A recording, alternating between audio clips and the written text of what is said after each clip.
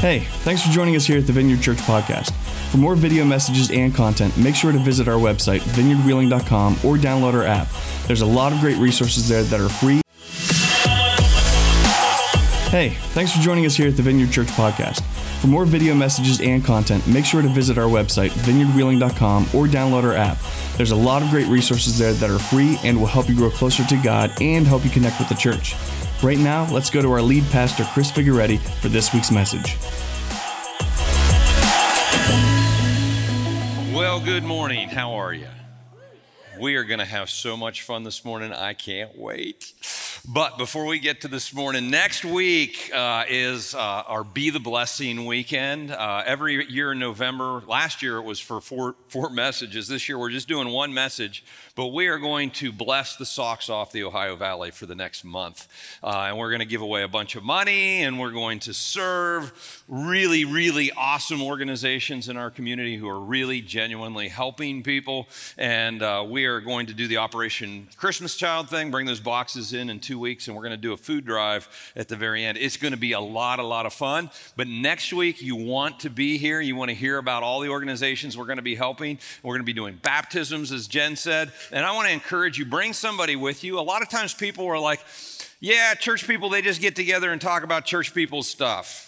And really what a lot of people are looking for is somebody that's making a difference. And so when they get to hear about the difference we're making and even be invited to participate in that, it makes a difference in their lives. So bring somebody with you next weekend. And then the weekend after that, we're doing a 3-week sermon series starting in 2 weeks on fear.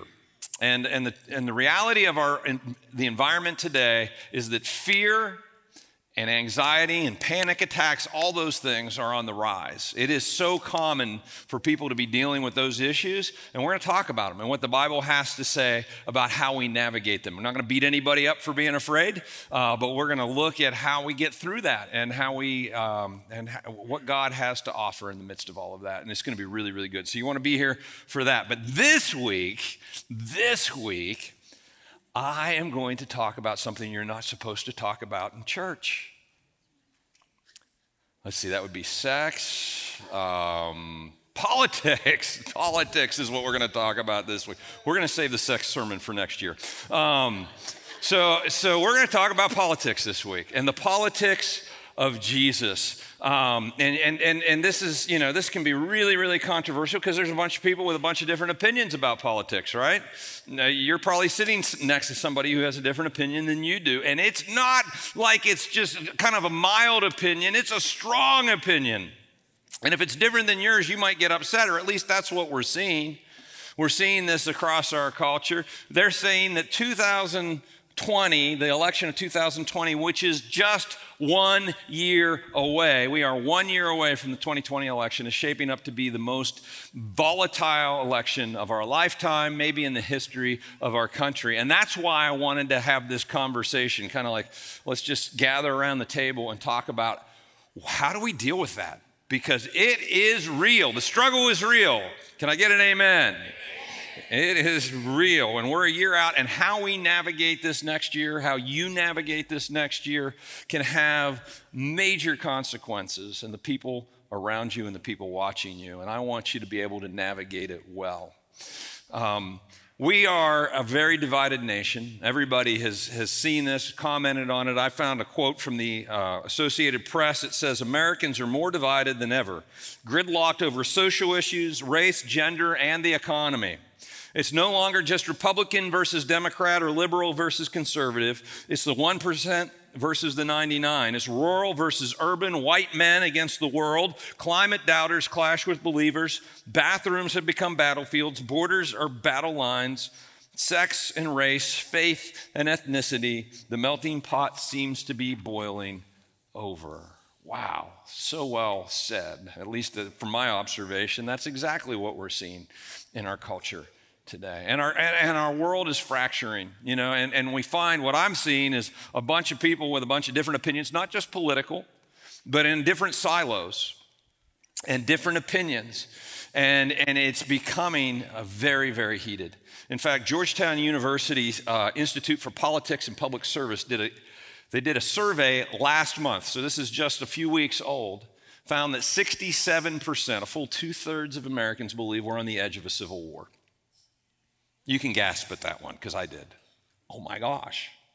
We are very, very divided. And in fact, that most Americans believe the 2020 election could be as divisive and explosive as the election of 1860. That was the election that led to the Civil War, and it was ugly. It was ugly. So I don't know about you, but is anybody, I know I am. I'm wondering if anybody else is looking around at what's going on in our culture and our society and relationships between people who are supposed to, we're all Americans and all that, and going, what the heck is happening? What happened to our country? And I want to take a stab at kind of giving us a little understanding of what is happening. And then I want to talk about how we live in light of all of that. You guys up for that? Okay, good. So I think what's happening is we, as human beings, sociologists and psychologists would tell you that every one of us has a propensity to look for information that confirms what we believe. It's called the confirmation bias. All right? And so if I believe this way, then I want to consume information, media, whatever, that affirms what I already believe. So that's where I hang out. Now, we just happen to live in a day and age where we've got access to any information we want at a moment's notice. And those media feeds, that input, we can very much specialize in our own little silo and consume just that. And that's exactly what Americans are doing today, whether it's politics or another topic. And we find ourselves growing further and further in that direction, not even really able to understand why people on the other side believe what they believe. Like, how could anybody look at the information that I'm looking at and believe that? Well, guess what? They're not looking at the information you're looking at. They're looking at information that confirms what they already believe. And we grow more and more divided. They call it echo chambers. And we end up in our own little echo chamber that just reinforces what we already believe. I was reading an article a couple weeks back, and it was talking about, are we living in the same country? And the article, they had done some research, and they had found that Democrats believe that we are living in some of the worst economic times, and that we're at the precipice of an economic collapse. And Republicans believe that these are the best of economic times, and that the unemployment rate's as low as it's been in 50 or 70 years, and all these other things. And the point of the article was, how can rational people who live in can have access to the same data come to two completely opposite conclusions? And the answer is confirmation bias. Depends on what media and information you're taking in. And we got to be careful of that. In fact, I'd encourage you to get out of your echo chamber. In fact, that will be my first point, but don't write it down yet. We'll get there. Get out of the echo chamber, because if all you're doing is listening to people that confirm what you already believe, you're not getting the whole picture. You're not. Now, people will say, well, it's as bad as it's ever been. These days, the political climate is as bad as it's ever been, and the world's as bad as it's ever been. Anybody that's telling you that is trying to sell you something, okay? They want you to click on their website. They want you to view it's not as bad as it's ever been. You just go back, it's just on the issue of political discourse alone. If you go back to the 1860 election leading up to the Civil War, it was bad. You go back to the election of 1800, Thomas Jefferson running against John Adams. Now, these guys started out as friends, right? They wrote the Declaration of Independence together. They went to France to lobby for France to come help us with the Revolutionary War together. They were buddies, but after the war and America was established, they ended up in different parties. Boy, that's a recipe for disaster. And Thomas Jefferson runs against John Adams, and boy, the things that were said, I can't believe. Like, it's not as bad as it's ever been. I'm going to share a couple of them just to give you some perspective. One Connecticut paper wrote on behalf of John Adams that electing Jefferson would create a nation where murder, robbery, rape, adultery, and incest will openly be taught and practiced. Really? Thomas Jefferson? Are you kidding me? All right, and so I haven't heard anything that approaches that yet in this election cycle. Now, we still have 365 days, so we'll see, but not yet. Another Adams supporter wrote that Jefferson was a mean-spirited, low-lived fellow. It means he was a lowlife, the son of a half-breed Indian squaw and sired by a Virginia mulatto father.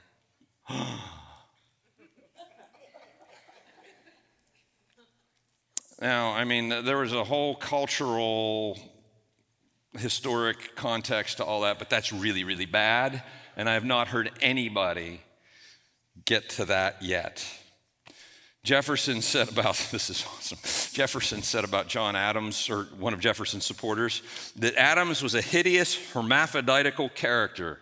Okay, so in case you don't know what a hermaphrodite is, did I say that right? Anyway, in case you don't know what that is, it's somebody who's born with both male and female parts, right? And so he's a hideous, hermaphroditical character which has neither the force and firmness of a man nor the gentleness and sensibility of a woman. Ouch. Wow. All right, it's not as bad as it's ever been. You know, the cycle that we're in, we've seen it get bad before, we'll see it get bad again. And it is bad now, so don't hear me saying that it's not. It's pretty volatile. I mean, Thanksgiving dinner's coming, guys. Right? You know what I'm talking about.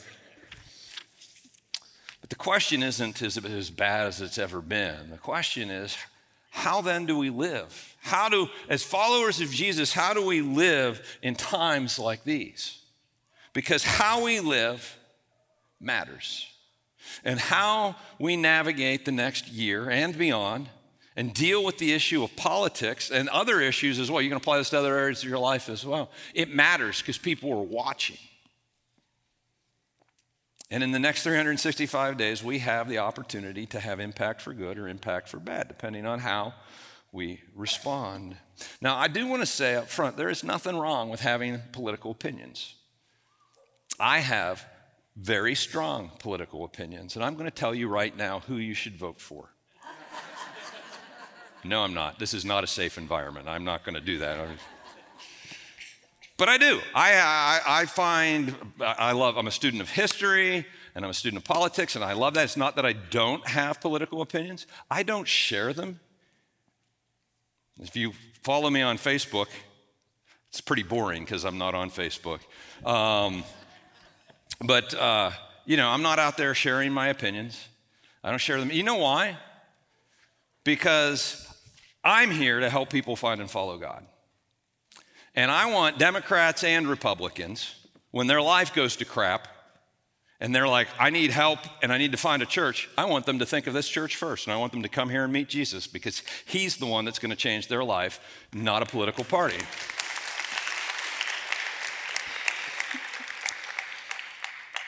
So how we share, what we choose to share in this environment is so important. And I will say this, and this is why I'm doing this message today. How you handle yourself over the next year has the potential to impact somebody's, maybe multiple people's, eternities. So let's navigate it well and let's dial in. How do we do that? Well, I've got 4 points and they don't rhyme. Are you ready? First one is this: get out of your echo chamber and into God's word. Get out of your echo chamber and into God's word. I once heard a pastor say, boy, if you're watching more television than you are reading the Bible, then you're unbalanced. And I'm like, that's not even feasible, dude. Because the average American watches 40 plus hours of television. So if you're reading the Bible for the other 40 hours a week, you got to sleep. I mean, it's just not going to add up. So, and I would not say that, but I would say this: if you're not consuming a regular diet of God's word, then your worldview and the way you see this world will be shaped by the other sources of information that you take in. It will be.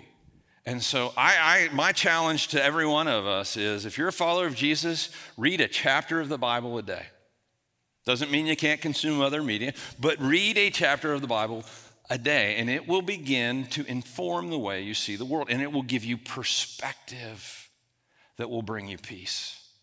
And what you're going to find are there are people throughout the Bible who are living in a diverse and most of the time oppositional political environment who are thriving. You'll see Joseph in Egypt working for a Pharaoh who thinks he's God. Some of us work for people who think they're God, but that was a joke.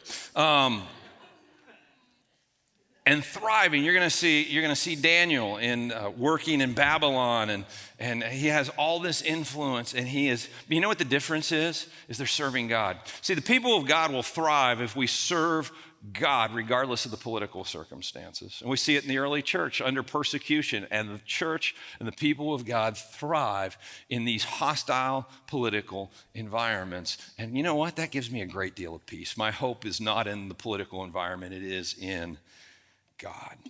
So get out of your echo chamber and into God's word. Let his word shape your lens, shape your worldview. 2, remember which kingdom is first. In Matthew chapter 6 and verse 33, what does it say? It says, seek first the kingdom of, that kingdom. That kingdom we're supposed to be a part of. If we seek first his kingdom, it was Jesus that said that. And if we seek first his kingdom, Jesus said, everything else falls into place. There's such wisdom in that. You know, I talk to Christians and they'll get all sideways about politics, like the world's coming to an end. And it's like we live like our hope is in our government. Have you been to the DMV? Our hope is not in our government. All right, our hope is in Jesus. Our hope is in his kingdom, and his kingdom is what we're to be seeking. First, we are citizens of heaven first. And when we tie our credibility to a party or a politician, we're on shaky ground because both of those things will let us down. And you know what? God's credibility is tied to that then too, because you are his representative in this world. And when some politician blows it and you've been like, it's our hope, it has negative implications. I have to remind myself constantly that the United States of America is not the kingdom I'm seeking first. My dad is in his mid-70s, and his entire life he's wanted to go to Sicily. There's a little town in Sicily that all 4 of his grandparents are from this little town in Sicily called Cineciana. And he has his entire life talked about going back to Cineciana. And he's in his mid-70s now, and he's never gone. And he just got a wild hair about a month and a half ago and said, I'm going to Cineciana. He bought a plane ticket and flew off by himself for 10 days and went to Cineciana. And it was really cool. It's a really cool story. The men of Cineciana threw a pig roast for him, and they sat around, very patriarchal, manly stuff that would never happen in America because somebody get offended. But it happened in Sicily. And they met the mayor and went and found the birth records of his grandparents. And he was informed that since his grandparents were all Italian citizens, that not only that he could become an Italian citizen, he could apply for citizenship. His children, that'd be me, and my children could all apply for Italian citizenship. How cool is that? Right? Now, I haven't decided that I'm not going to do it, but I haven't decided that I am yet. I'll let you know. But if I did apply for Italian citizenship, how concerned am I going to be about Italian politics? Not very. It's not my primary kingdom, right? I'm going to be more concerned about what's going on here. And the same thing, guys, we have to shift the perspective from here to the kingdom of heaven, because that is our primary kingdom. And all of a sudden, the matters of this world and the politics of this world don't matter nearly as much, because it's not where our hope is. Does that make sense? You got to remember which kingdom is first. 3, Jesus didn't come to start a political revolution. He came to start a spiritual revolution. Jesus has worked outside of politics for 2,000 years and has changed our world, and didn't include politics for the most part. Sometimes people tried to tie the two together, but that wasn't Jesus' thing. The most political thing that Jesus ever said. Okay, now let me back up. Jesus is born in this world where his nation, the nation of Israel, is occupied by the Romans. All the people in Israel want freedom and independence from the Romans. It's a very politically charged situation. Jesus doesn't say squat about politics. At one point, some guy is trying to trap him and says, should we pay taxes to Caesar? Because if he says no, then he gets in trouble and they can have something against him. And he says, bring me this coin. And they bring him the coin and he goes, whose picture is that? And they say, Caesar. He goes, give to Caesar what's Caesar's, and give to God what is God's. That's the most political thing he ever said. Most political thing he ever did is he got one guy, he called together 12 disciples that were going to travel with him for 3 years. One of them, his name was Levi. Jesus changes his name to Matthew. He's a big government guy. He works for the IRS. He collects money from the people of Israel and gives it to the big government Romans. And then on this side, he's got another guy named Simon. They call him Simon the Zealot because it's a very creative name. He was a zealot, and zealots were fighting for the independence of Israel. They were the small government state rights guys, and they wanted to be free from the Romans and the big oppressive government and all of that. And so I mean, they had been known to carry around underneath their garments like knives so they could shank Roman soldiers or Roman citizens, just kind of almost a terrorist, get these guys out of here kind of thing. They are at opposite ends of the political spectrum. And Jesus says, follow me. Follow me. Now, you two, you're roommates. Let's go. There is no political divide in our nation that is as wide as that political divide. Jesus makes them roommates, and they go on to change the world together. See, Jesus was about building bridges, not creating chasms. The Apostle Paul, the early church thrives through the Roman Empire where they are opposed by the government. And Paul doesn't try to lead a political revolution. This is what he says. He says, pray for those in authority over you. Pray for those in authority over you.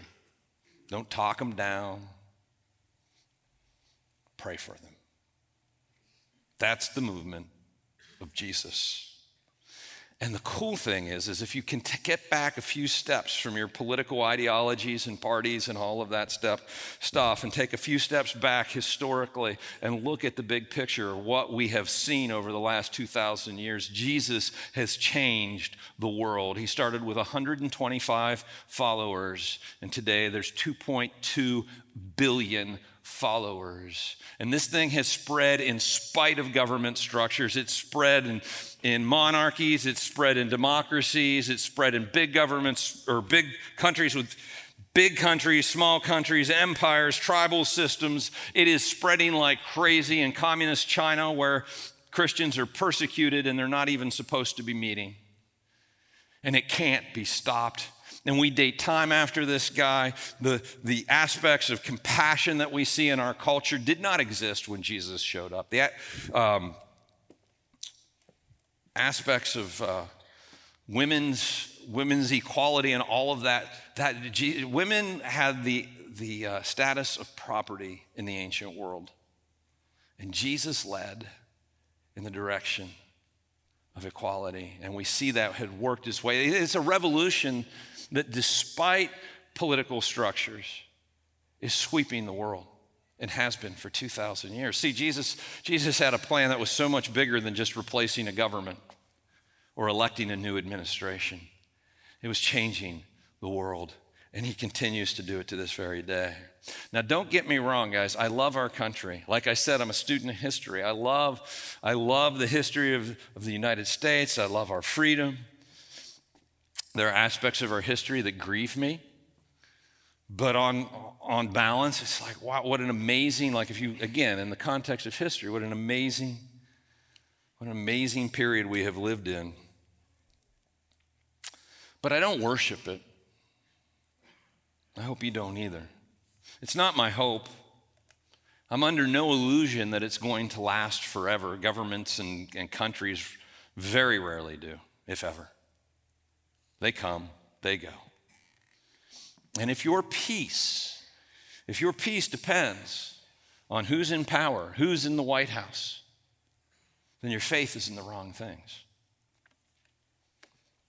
Because this too will pass. I remember in 2008 when Barack Obama was elected president, all my conservative friends lost their ever-loving minds. It's the end of the world. We're going to lose our freedom. and they were depressed for weeks and months. And then in 2016, when Donald Trump was elected president, all my liberal friends had the exact same reaction. And I'm thinking, as followers of Jesus, it really should not affect us that much. It's a secondary kingdom. It's a secondary kingdom. So, how do we live? How then do we live? In times like this, in times when the conversation is so volatile, when opinions are so divided, how do we live? What are the rules of the kingdom? And for that, I want to point us to Jesus. And I could take you to a couple places, but I think this particular parable that we're about to hear sums it up better than just about anything else. So if you brought your Bible, you can open up to Luke chapter 10. We're going to start in verse 25. And this is what it says. It says, on one occasion, an expert in the law stood up to test Jesus. Teacher, he asked, what must I do to inherit eternal life? Jesus, what do I need to do to inherit the kingdom of God, to have this eternal kind of life that you're talking about? What do I have to do? And Jesus turns it back into a question, as a good teacher will. He says, what's written in the law? He replied. How do you read it? Well, the gentleman answers, love the Lord your God with all your heart and with all your soul and with all your strength and with all your mind, and love your neighbor as yourself. This guy has been reading Jesus's press. Jesus was famous for summarizing all the law and the Bible and all of that into two things: love God, love people. Love God, love people. Actually, let's say this together, because this is really where this whole thing lands. Love God, love people. All right, you guys are the love God people. You are the love people, right? Love God, love God, love people. Tastes great, less filling. All right, so very good. All right. I don't know why I just did that. That was ridiculous. All right, so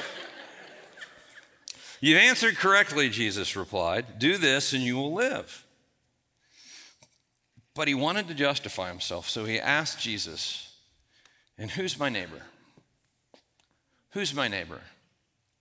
And Jesus launches into this story. He makes up a story to illustrate a point. We call that a parable. And don't miss this point, guys. It says, in reply, Jesus said, there was a man going down from Jerusalem to Jericho when he was attacked by robbers. This would have been a Jewish guy. This is all within Jewish territory. The assumption is a Jewish man. They stripped him of his clothes, beat him, and went away, leaving him half dead. A priest, another Jewish man, a religious Jewish guy, happened to be going down the same road, and when he saw the man, he passed by on the other side. He didn't help his Jewish brother. So too, a Levite, a different type of religious Jewish guy, but a religious Jewish guy nonetheless. He too, when he came to the place and saw him, passed by on the other side. And then Jesus drops the bomb. Jesus says, but a Samaritan.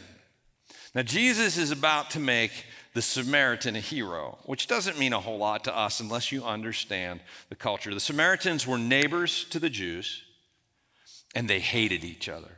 I mean, hated each other. The Samaritans, they would have been better off to have had a pagan religion that would have been less offensive, but they had this morphed version of Judaism. So they had taken Judaism and they've kind of added their own rules and put some things in and taken things out. And the Jews hated the Samaritans, and the Samaritans hated the Jews. Jews would walk around the territory of Samaria just so they didn't have to see a Samaritan. They called them pigs and dogs. The difference, or the chasm between Samaritans and Jews, was wider than the chasm between a Trump supporter and a Bernie supporter. Wider, significantly wider. Jesus knows what he's doing here. But a Samaritan, as he traveled, came where the man was, and when he saw him, he took pity on him. He went to him and bandaged his wounds, pouring on oil and wine.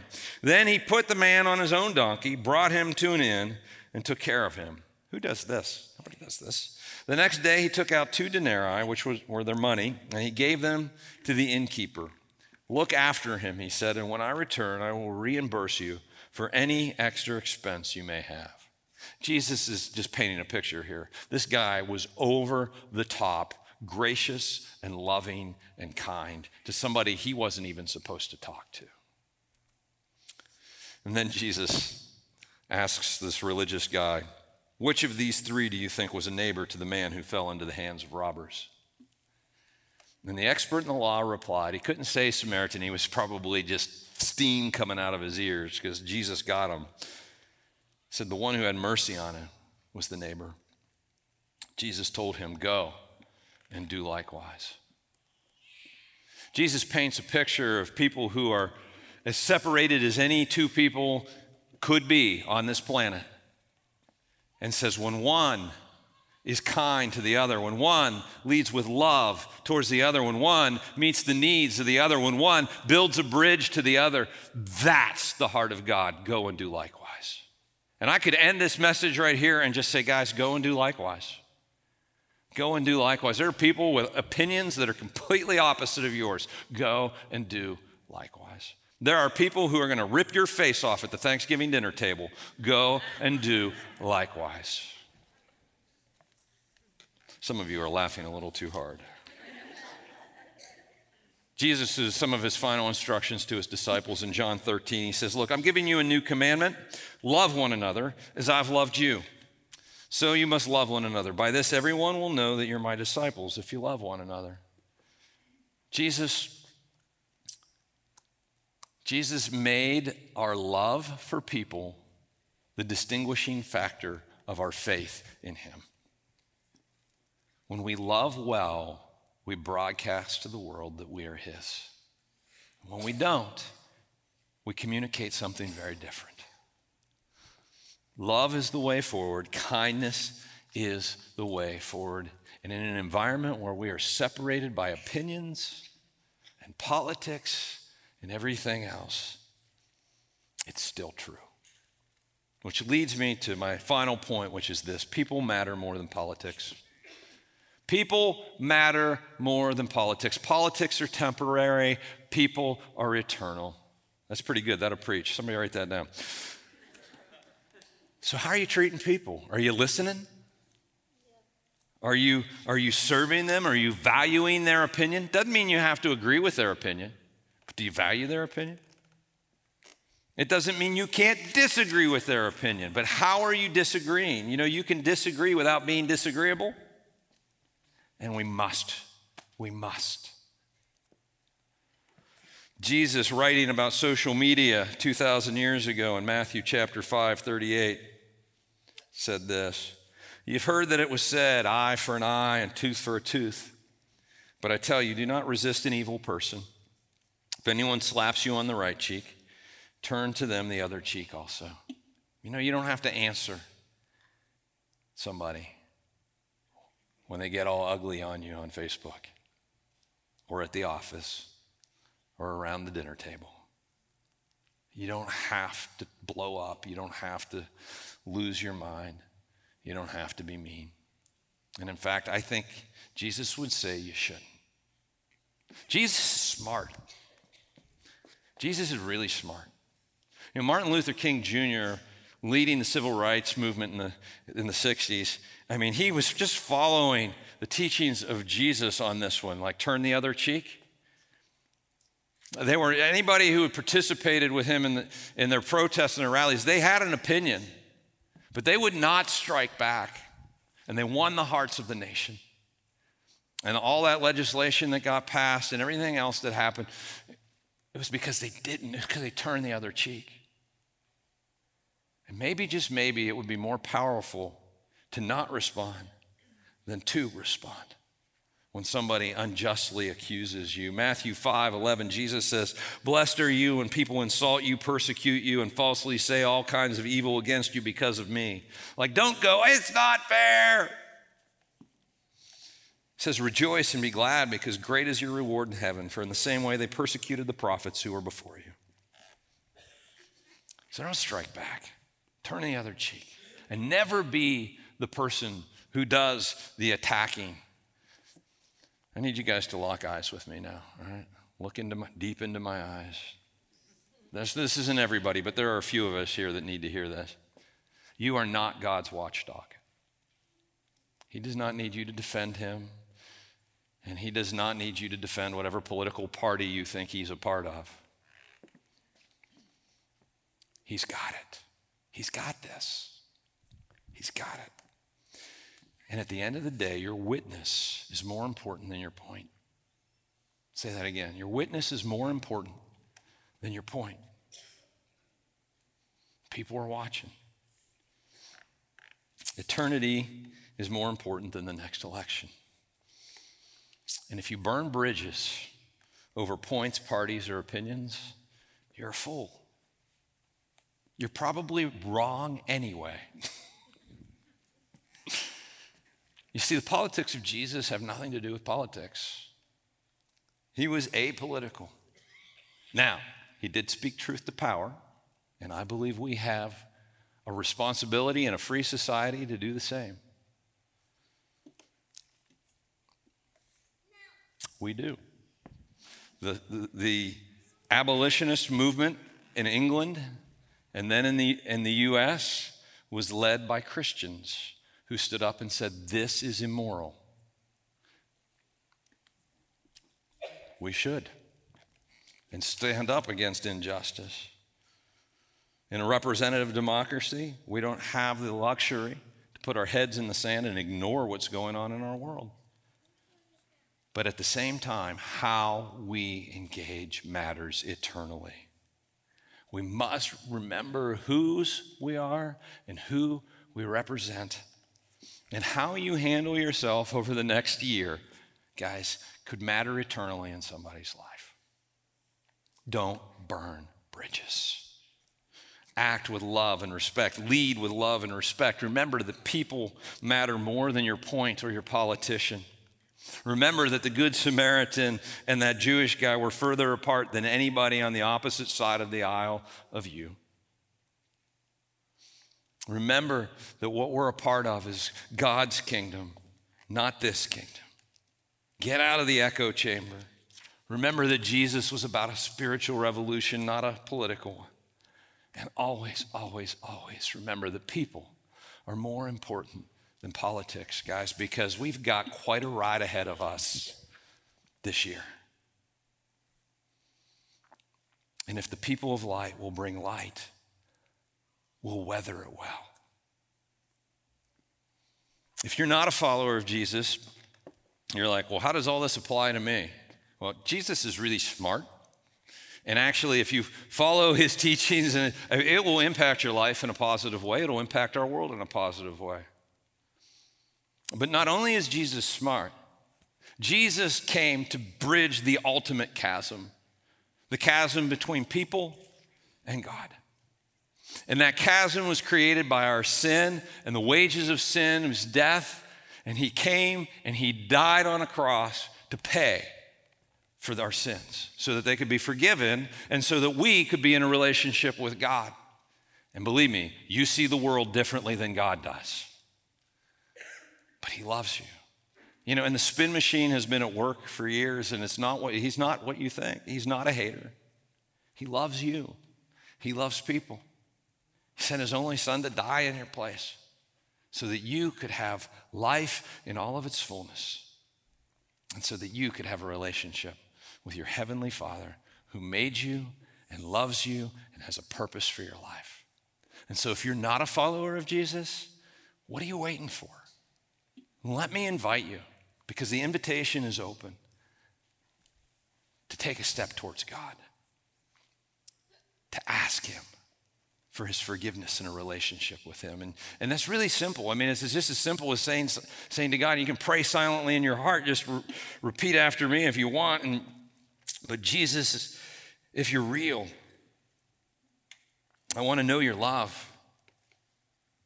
I want to know the Father's love. I choose now to take a step in your directions. Meet me, heal me. Let me know your love. Let me know you. And it's in your name I pray. Amen. Thanks again for joining us here at the Vineyard. It's our greatest desire to see you find and follow God, and we hope that this podcast has helped you do just that.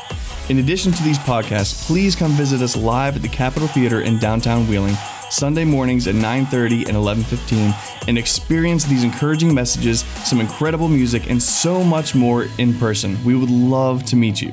Again, thanks for joining us this week. We'll see you next time.